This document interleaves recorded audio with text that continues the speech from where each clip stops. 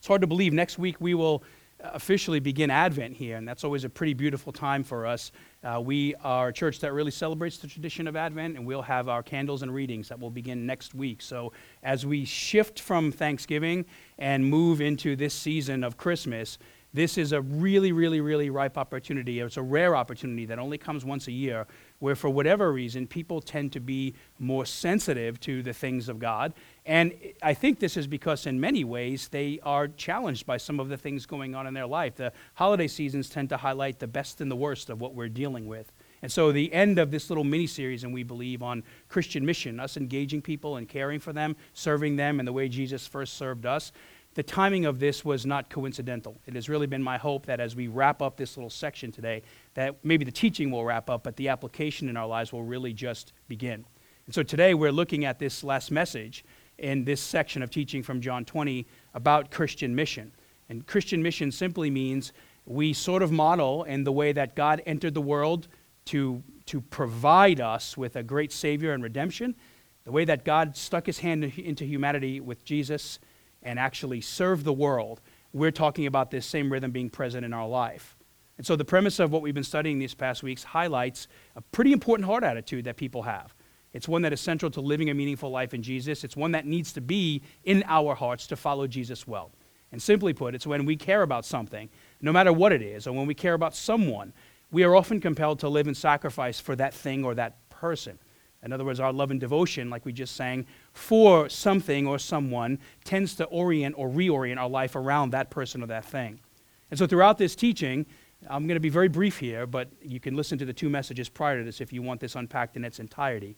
Through this teaching, we've said over and over that when a person truly loves and experiences the love and peace of God, that's what we're reading about in John chapter 20.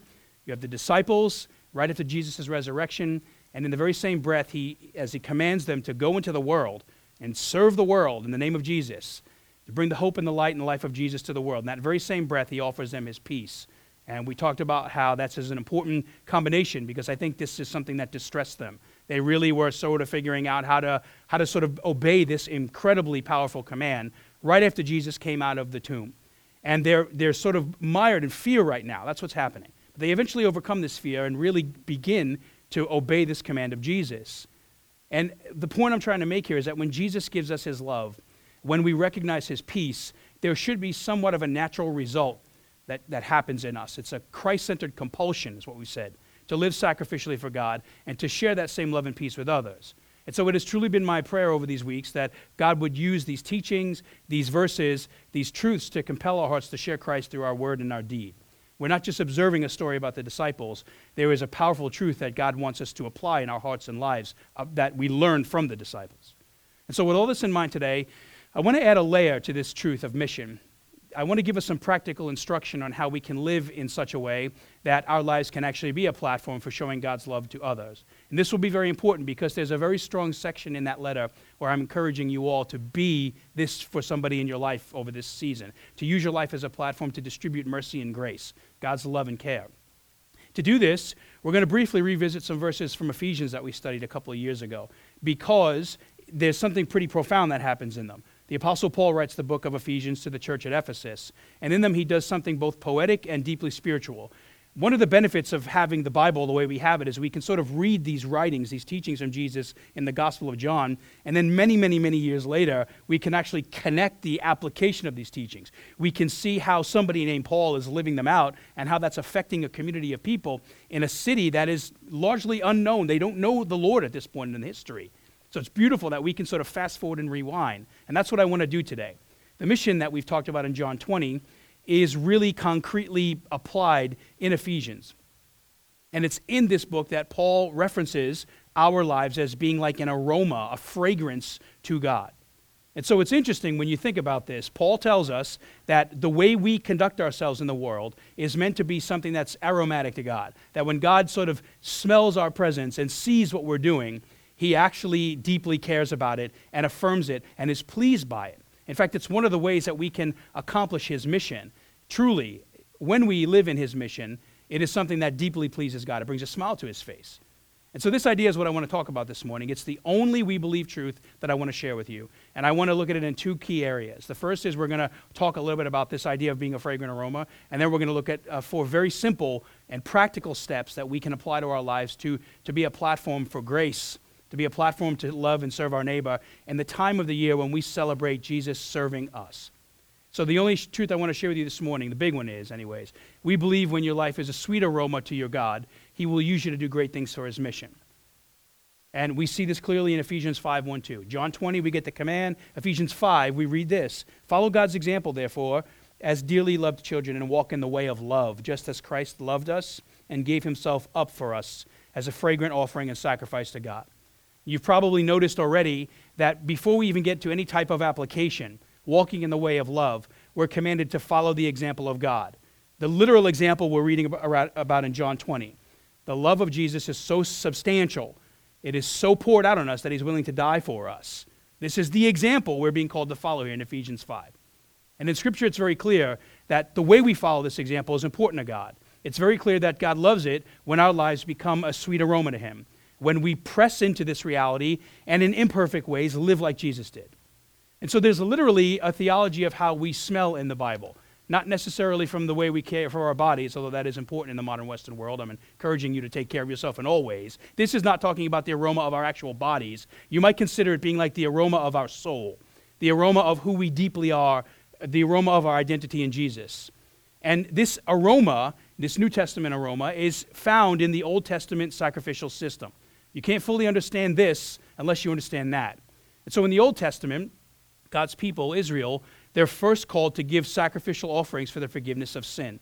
And one of the ways they did that was through this thing called the burnt offering. And the symbolism of that offering, the burnt offering, sort of was supposed to show that when somebody obeyed this system with a genuine heart, when they really went to God with a repentant heart, they would burn this offering, and that scent would ascend into heaven. And that was considered an incredibly pleasant smell to God. In other words, it was God's people who were deeply pursuing a relationship with their Father, with their God in heaven, and they were recognizing that God was able to not only forgive them of sin, but to sustain them in their everyday lives. God is deeply pleased when we press into him like this. And so to put it another way, the sacrificial love and obedience displayed through that offering is something that God values. And this is exactly what Paul is referencing here in the New Testament. He's talking about this Old Testament system applying to our New Testament lives. So this same language describes how we are serving God on our mission, how we are sacrificially serving Jesus and carrying out his mission. And he says in 2 Corinthians 2:14-15 this. I want you to sort of hear this in Ephesians really drilled home in 2 Corinthians. It's almost like there's a progression in his writing. He's speaking about the purpose of the aroma of our lives in the world. He says this, "But thanks be to God, who always leads us as captives in Christ's triumphal procession, and uses us to spread," think about this, "to spread the aroma of the knowledge of him everywhere. For we are to God the pleasing aroma of Christ among those who are being saved and those who are perishing."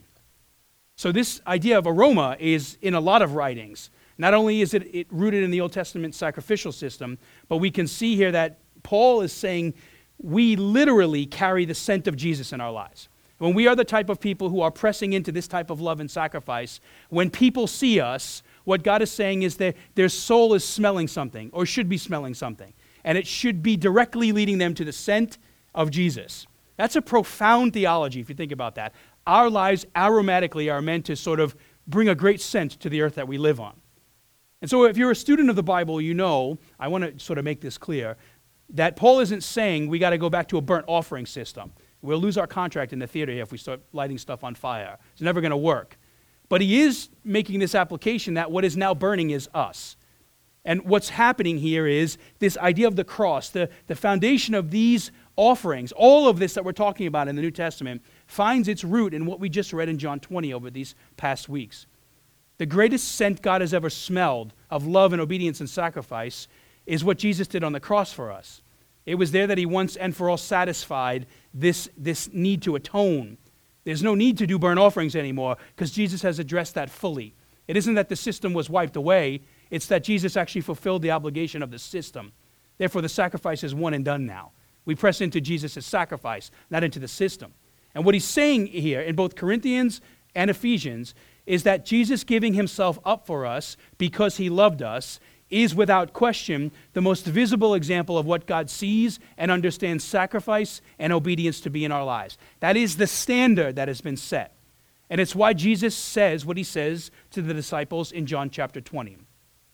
His commission, this sort of embryonic idea of the Great Commission, it finds its root in John chapter 20. It is the foundation of everything we've been studying. It is the authority of how we actually get on mission. And it is what gives Paul the authority to recommand this to us and to live by example in these areas. And so in both places, Jesus' words, Paul's life, both places in the scripture, God wants us to see that Jesus going to the cross for us was a fragrant offering and a sweet smell to him. There was something really pleasant about that to God. Now this begs an interesting question with a major life application.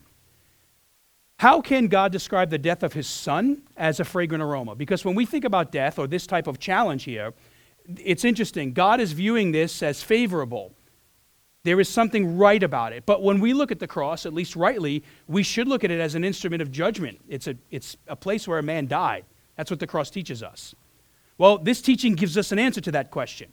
And we can be confident, first and foremost, that God wasn't sort of sadistically happy about seeing his son suffer on the cross. It is the necessary sacrifice that needs to be made in order for us to be brought back into relationship with God. I don't think there was any pleasure that God took in seeing his son die. I think there was something much more substantial happening here. He takes great joy in the ideas, the attitudes that Jesus displays when he goes to the cross for us. Because remember, God the Father and Jesus the Son, they're in alignment here. This isn't like one forced the other to do something. We're not even talking about the Holy Spirit here, but there's a great congruence that these folks have with each other. So when Jesus goes to the cross, he does it with a good heart, with a right attitude. And so you see, inherent in Jesus' sacrifice are the characteristics of mission. They're the attitudes that God really desires us to have in our own lives. They stem from God, they prove that he loves us, and they serve as the motivation for why we need to love others in the very same way. And so the reason God can look at the cross and his son on it and be pleased is because of the motive of the heart that is on the cross. And it is in these characteristics that we find the application for mission in our lives. Simply put, there are two foundational mission attitudes that have to be present in our lives if you want to be a sweet aroma to God. The application of these knows no boundaries. The way you serve or what you do with your hands and your words is often connected to the opportunities you have in life, your abilities and skills, the passions of your heart. That's a never-ending well of places to go. But you will never get into loving and sacrificing and serving others in an obedient way like Jesus does if we miss the heart of why Jesus does this with such a good heart. And so as we begin to move into application, deep application now, I want you to know that what you and I do with what we've studied about mission over these past weeks is really a direct evidence of how deeply you and I believe what we've studied. Because we're now talking about how God calls us to pattern our lives after the example Jesus set for us on the cross. That's what Paul says. Follow that example. We're now called to share the very same peace that he shared with the disciples in the very same way that he shared it with us first. So in John, Ephesians, and 2 Corinthians, God is literally saying the aroma of your life and of my life is it pleases God. When you and I live a life that is defined by sacrifice and joyful servitude for others, just like Jesus did for us, that is an aroma that God deeply values. He cares about that, and it brings a smile to his face as he observes our lives. So to get a handle on this, I want to briefly look at these two attitudes that Jesus displays for us on the cross. Sacrifice and servitude. Those are the two things I want to talk about. And I want to see how he now calls us to embody the same lifestyle for others. The first and sort of foundational attitude we see in everything Jesus does, culminating on the cross, is that Jesus lives his life as a complete sacrifice for God and others throughout his life and his death. In his life, as he's alive, he also lives for the glory of his Father in heaven and the good of the people around him. And he does the same thing in his death. There's never a moment in his life where that is not a priority to him. And so the sacrificial language used here is the most clear and powerful motivation for why we as Christians are being given this mission command in John 20. In John 20, Jesus just gave his life. So the proof is in the pudding there. He just did it and just came out of the tomb. In Ephesians 5:2, Paul is referencing this event. He's talking about atonement in 5:2. He's talking about what the cross accomplishes for us. Many things. Only one that we'll have time to address today. So atonement, in case you don't know, simply means it's the act of bringing back two estranged parties. It's sort of taking party A and party B and atoning in a way to where the two are reconciled again. That's what the cross does for us.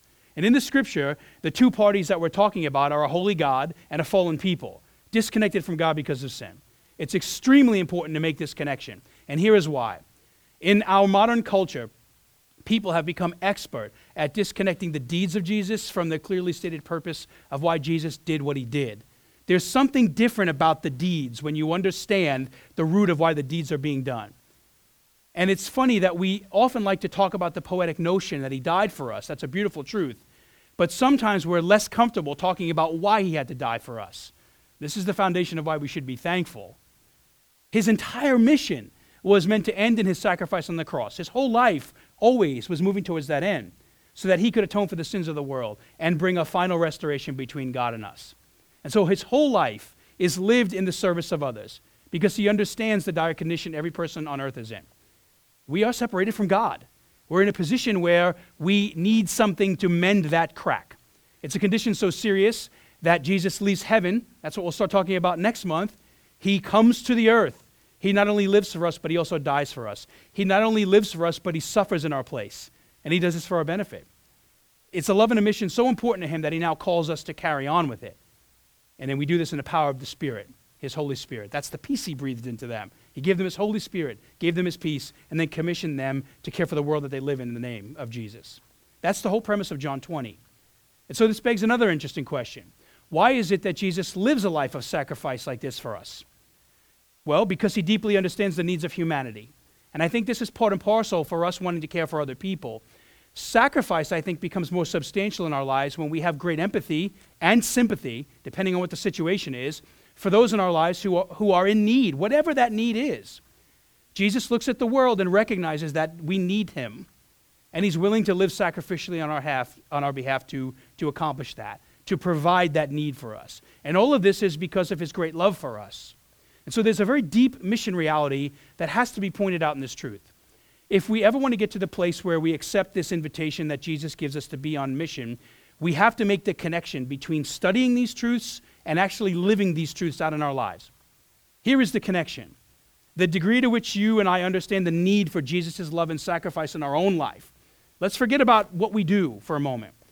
Because how we understand our need for Jesus really determines how we care for or don't care for the needs that other people have in our lives or their lives. The degree to which you and I understand the need for Jesus' love and sacrifice in our lives is going to be directly reflected in the sense of urgency that you and I have in sharing his love and sacrificing for others. In other words, there's a really deep connection between how deeply you see the need for Christ's love and grace in your own life and the level of sacrifice you are likely going to be showing to others because of it. For example, think about folks who are hungry. That's actually a real problem in Volusia County. Folks who are hungry. It's one thing to look at somebody who is hungry, right? It's another thing to have experienced really significant hunger pains in your life. There's a different level of empathy there when that happens. This is the idea behind this sacrifice. When we really recognize the significance of who Jesus is and what he has done for us, his love and his care for us, when that is experienced, when you feel that hunger pain, that is when you actually begin to care in ways that are more significant and substantial because you're tapping into the very rhythms of who Jesus is. And so I like to use this example. It's the only one I use here because I think it's the best one to describe this.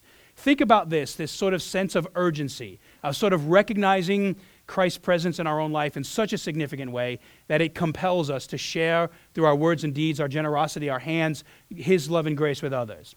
Think about this example from this way. If you were in a hospital, let's just say it was 3 a.m. and you were sitting in an ER room, you would expect to see a different level of personal sacrifice and urgency, let's just say from an on-call surgeon who's called in to perform a surgery on a boy at 2 a.m. Maybe there's a really bad cut on the knee or the leg and it requires some stitches, right? We would say that's not a good thing, but that's certainly not what we would consider hyper urgent, okay?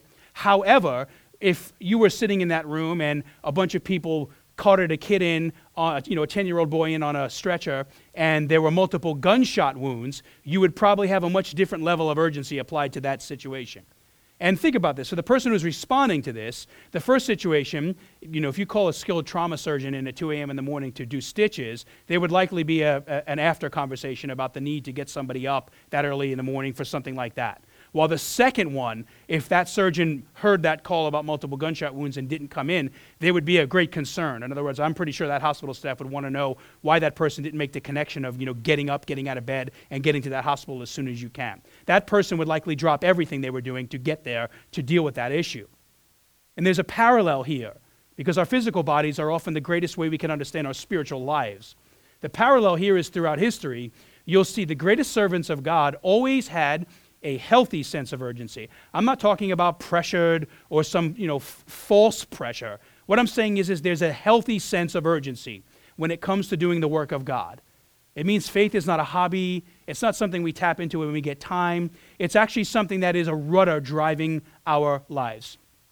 There's a healthy understanding, a healthy sense of urgency to accomplish and do the work of God. They know what they are doing matters. They know that their words matter, that their deeds matter, that their sacrificial lives matter, that when they bring love and hope to people, they know that that matters. It matters in this life and in the next life. They are aware of that, very likely because they have experienced that love, that hope, that sacrificial generosity, all of the benefits that the kingdom of God pour out on us. They have felt that and experienced that. They understand it with their head, it is deeply rooted in their hearts, and they live it out with their hands. That is different than observing sacrificial generosity. It's much different when you actually experience it. And that is the root, the foundation of our faith. Christ on the cross, John 20. These people deeply believed that their main purpose in life was to love God and spread his peace above all else by helping others to see and sense the grace of Jesus. Whether that was in what we would call significant ways or mundane ways. And I want to make an argument that there is no such thing as a significant or mundane way to serve Jesus. Whatever you do, wherever you do it, when you do it in the name of Jesus, that is a significant thing. That's what I would like to say. When you become a shoulder to cry on, when you meet a need, if you're not on the news when you do that, it doesn't matter. What matters is that you're actually, the TV set that should matter most to us is the one that God is watching. It pleases God deeply when we live like this. And that should be all the reward we ever want.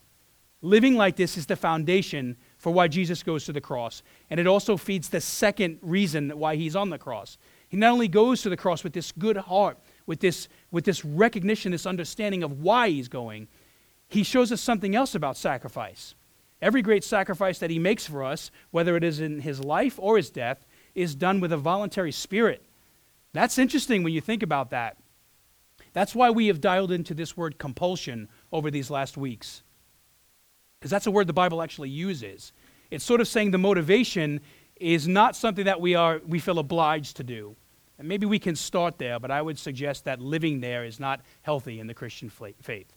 What's happening is, whether it's life generosity, generosity with our finances, generosity with the way we care for people, generosity with our times, the idea is that our experience with Christ on the cross is so substantial that it compels us to live that way. It's sort of like our hearts wrestle with the tension that is the way. And to live in ways contrary to that, it creates a spark in our heart where we have to sort out why we're not living that way. That's the idea of compulsion. And we see this in Jesus. There's sort of no other way for him. He has to do this. But he also does this deeply because he wants to do this. John 10:18, I want to read this to you. This is Jesus, some 10 chapters prior to John 20, talking about him being on the cross. Nobody even knows what he's talking about yet. He's giving all these cryptic ideas about his life and his death. They figure out what all this is when he goes to the cross many, many, many months later.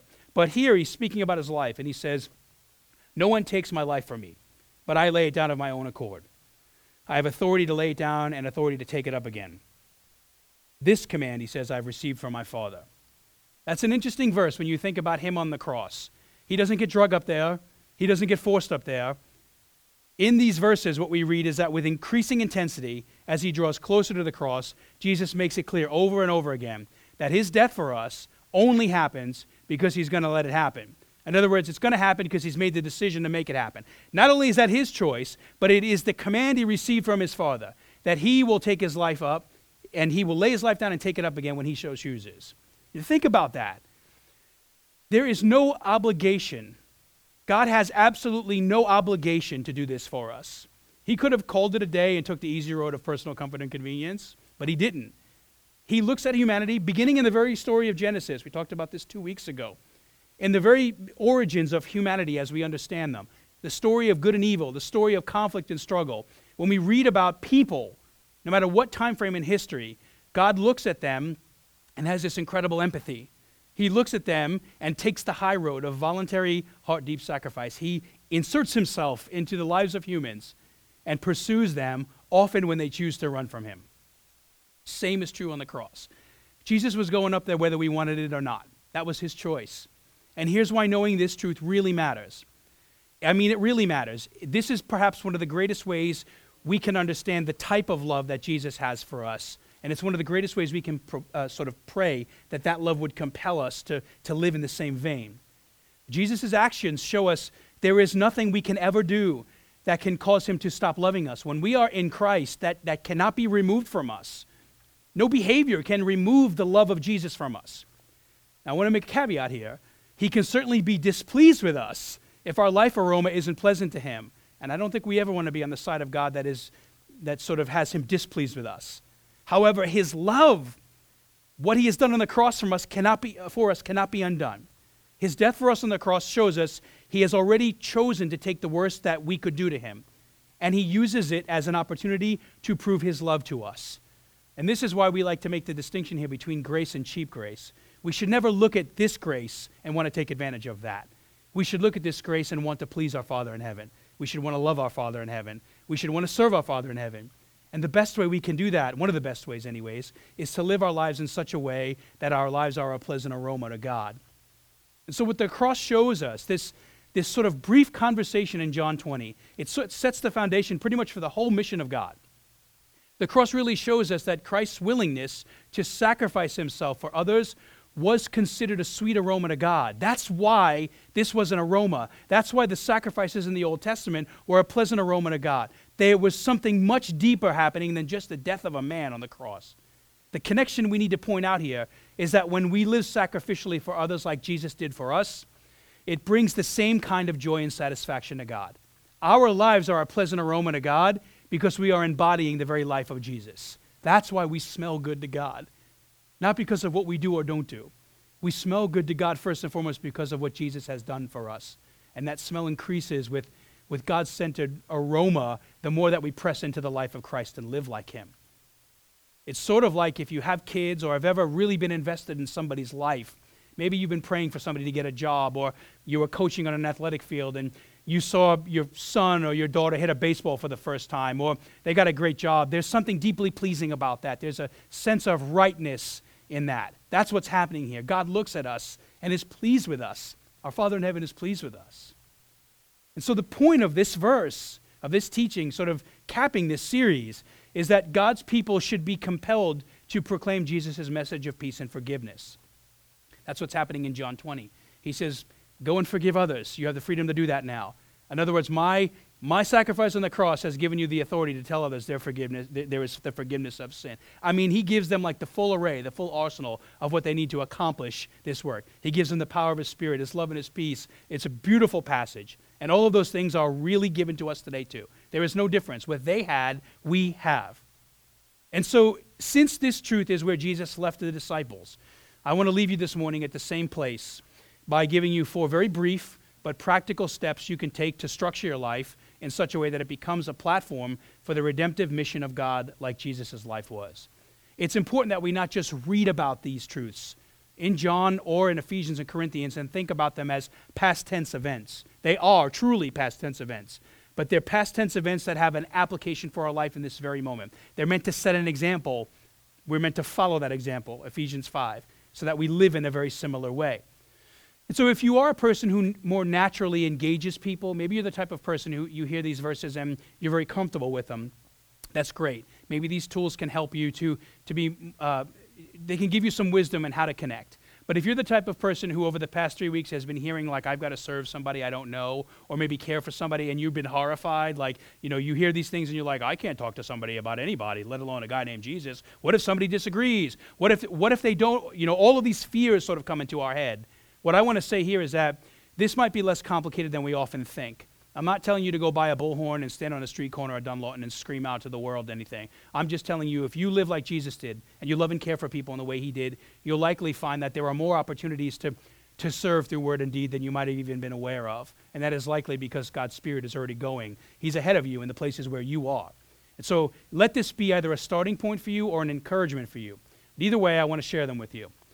The first thing I want to share with you is when we think about mission, when we think about actually living the way Jesus did, you cannot do that without the power of Jesus. And so the first and perhaps most obvious thing I want to say is we have to be a people who care about praying. And we'll have some we believe in prayer. I promise we're going to talk about that. But I want to say today we have to pray for God to make and keep our hearts sensitive to his mission. What that simply means is you cannot find a work in history. For the past year, I've been loosely reading through some of the great revivals we've seen in the world. And revival is simply a fancy word for the places God chose to work in pretty amazing ways. And one of the foundational elements in all revival, in the places God chooses to work, is that there's significant praying going on. In other words, people have sort of got to the end of their rope, and they're asking God to be present in their lives in ways that they had not asked him before. This has to be the foundation of our lives when we talk about serving God in this way. Nothing great happens in the kingdom of God without praying. So it's important that we start this conversation by asking God to raise up people to serve the mission. And when we pray for that, we have to ask God to not let us conveniently exclude ourselves from that prayer. It's very easy. Jesus even says this, to pray for God to raise up laborers for the harvest. But we have to remember we're part of the harvest. God has placed you in a place where you likely are already blessing people. And maybe you're not even aware of this. You probably are blessing people in ways you're not even aware of. But if you are aware of it, there is an ever-expanding circle of the way God wants you to serve people. And so you will never fully value the things of God in your own life. Here's the importance of prayer. We'll never value the things of God in our own life without asking God to make the things of God important in our life. Because the things of God are not naturally the things of people. And so what happens is when we have that meeting with Jesus and those two worlds intersect, when our lives now are immersed in Jesus and Jesus' life is immersed in ours, what happens is the values of the kingdom of life get all blurry. We start thinking about things that didn't matter to us in the past. We start serving and caring in ways we never cared about because Jesus is consecrating us to him in ever-increasing ways. He's making us more like him. And all I'm asking you to do, and I will do this with you, is that we pray that God would always keep this burden on our hearts. We want his values to be our values. I like to say, and I've said this before, we cannot build God's kingdom without the king. It's his kingdom. We're invited to work in it. So we have to make sure he is at the throne of our hearts as we seek to do good work in his name. And so that's a very long-winded way of saying we have to pray. And if we pray, we can be confident that God will work. I'm convinced of that because he's already said he wants to. How he works, I cannot speak to. But the fact that he's going to work, we can speak to. That's what all of this says.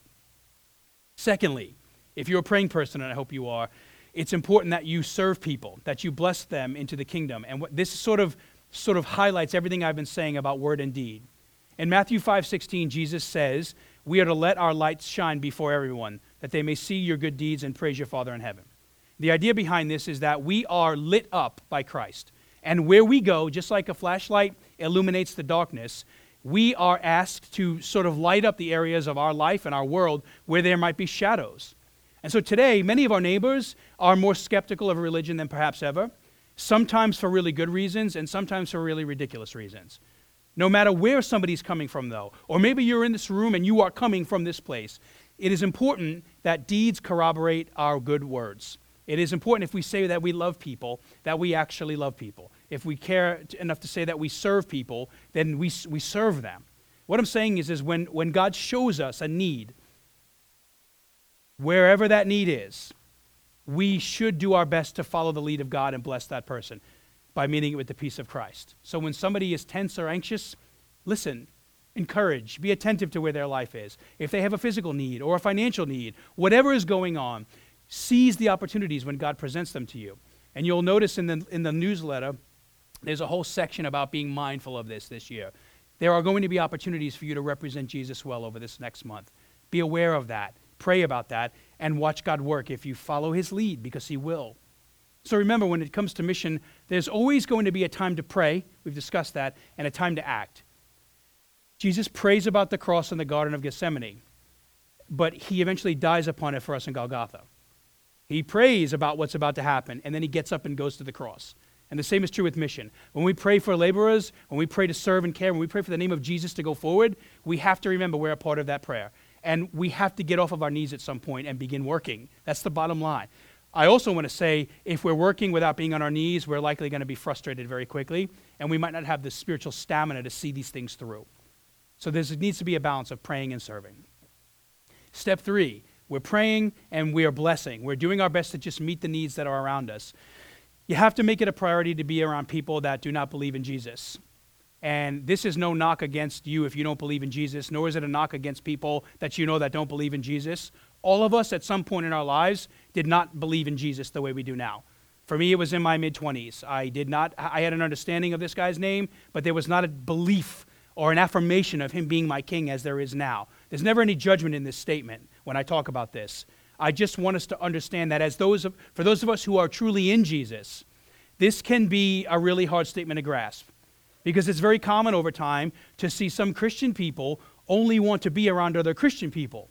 And you know how big a value community is here at our church. We teach pretty hardcore that we have to be in each other's lives. We have to be willing to bear each other's burdens and care for each other. So don't hear me lessening the importance of Christian community.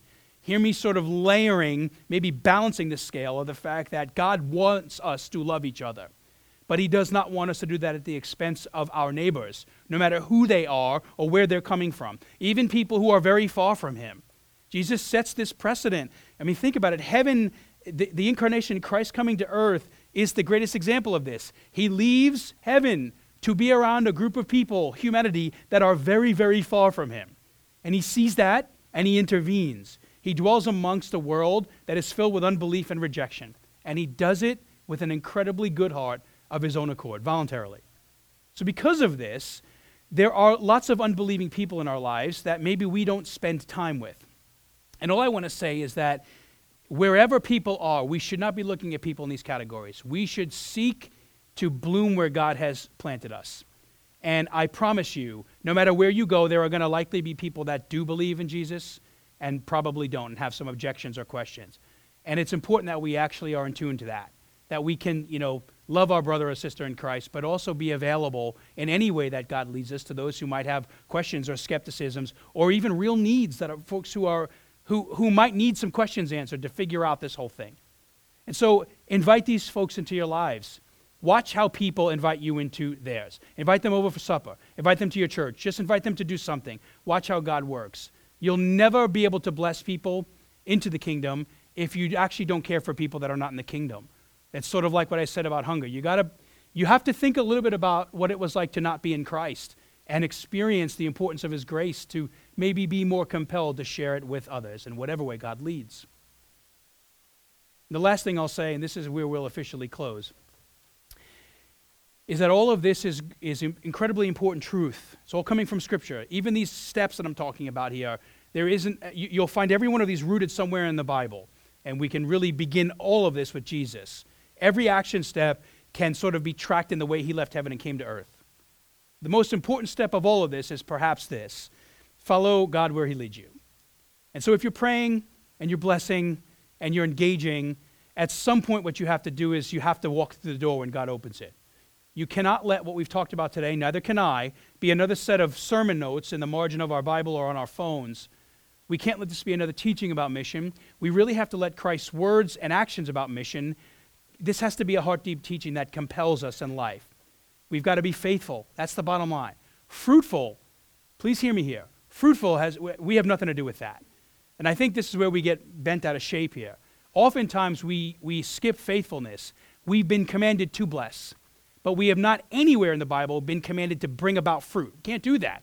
You and I cannot drag the kingdom in a direction. But what often happens is we step out of this role because we're immediately thinking fruit. What if they fill in the blank? What if they do? What if they don't? That is not our responsibility to think about. What happens, fruit, is God's responsibility. So if you relieve yourself from that pressure of trying to fabricate fruit and you just press into faithfulness, a beautiful truth arises out of this. All God asks of you is that you be faithful to bless people in the name of Christ where he leads you. That is it. If you do that, your aroma lights up the heavenly realms. That is it. The outcome of that There's nothing we can do to shape it one way or another. We can input our lives into it, for sure, but outcomes are God's responsibility. It really gives us this beautiful truth to press into the kingdom of God without creating pressures in our lives to think we have to make something happen. It will likely also give you long suffering, meaning if you're not concerned with driving results, if you're just concerned with loving people and caring for them, well, you can do that for a very long time. If you recognize this is the way Jesus treats you, then you recognize his long suffering with you, his long suffering with me. Be faithful and let fruit be in the hands of God. So just like the disciples, fear, whole message on this, fear is what almost always keeps us from doing this stuff. There is, without doubt, a fear question we can sort of provide with every single step that I mentioned this morning. Well, I don't know how to pray. What if I start praying and God asks me to do things? Fear.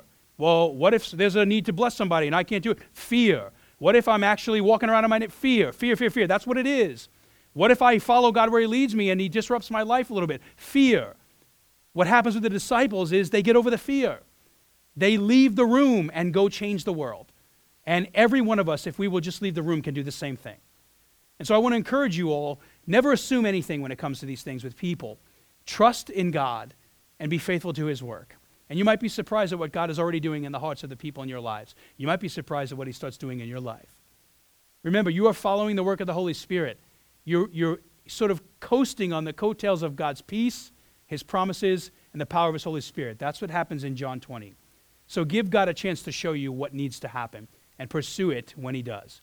So as we enter our response time, I want to ask you to really, last week was the Thanksgiving message, but I want to say it again. We want to be thankful for mission. Everything we've talked about doing is something Jesus has already done for us. And that is amazing. We are following in his example. We want to be thankful for that God has offered us his son. But we don't want to just stop at Thanksgiving. We want Thanksgiving to be the thing that compels our hearts to love those whom he has put in our lives in the very same way. And so as we close today, ask yourself, what is Jesus saying to you about how he's put his grace in your heart? What is he saying to you about his mission? And what is it you will do about it when you leave this place today?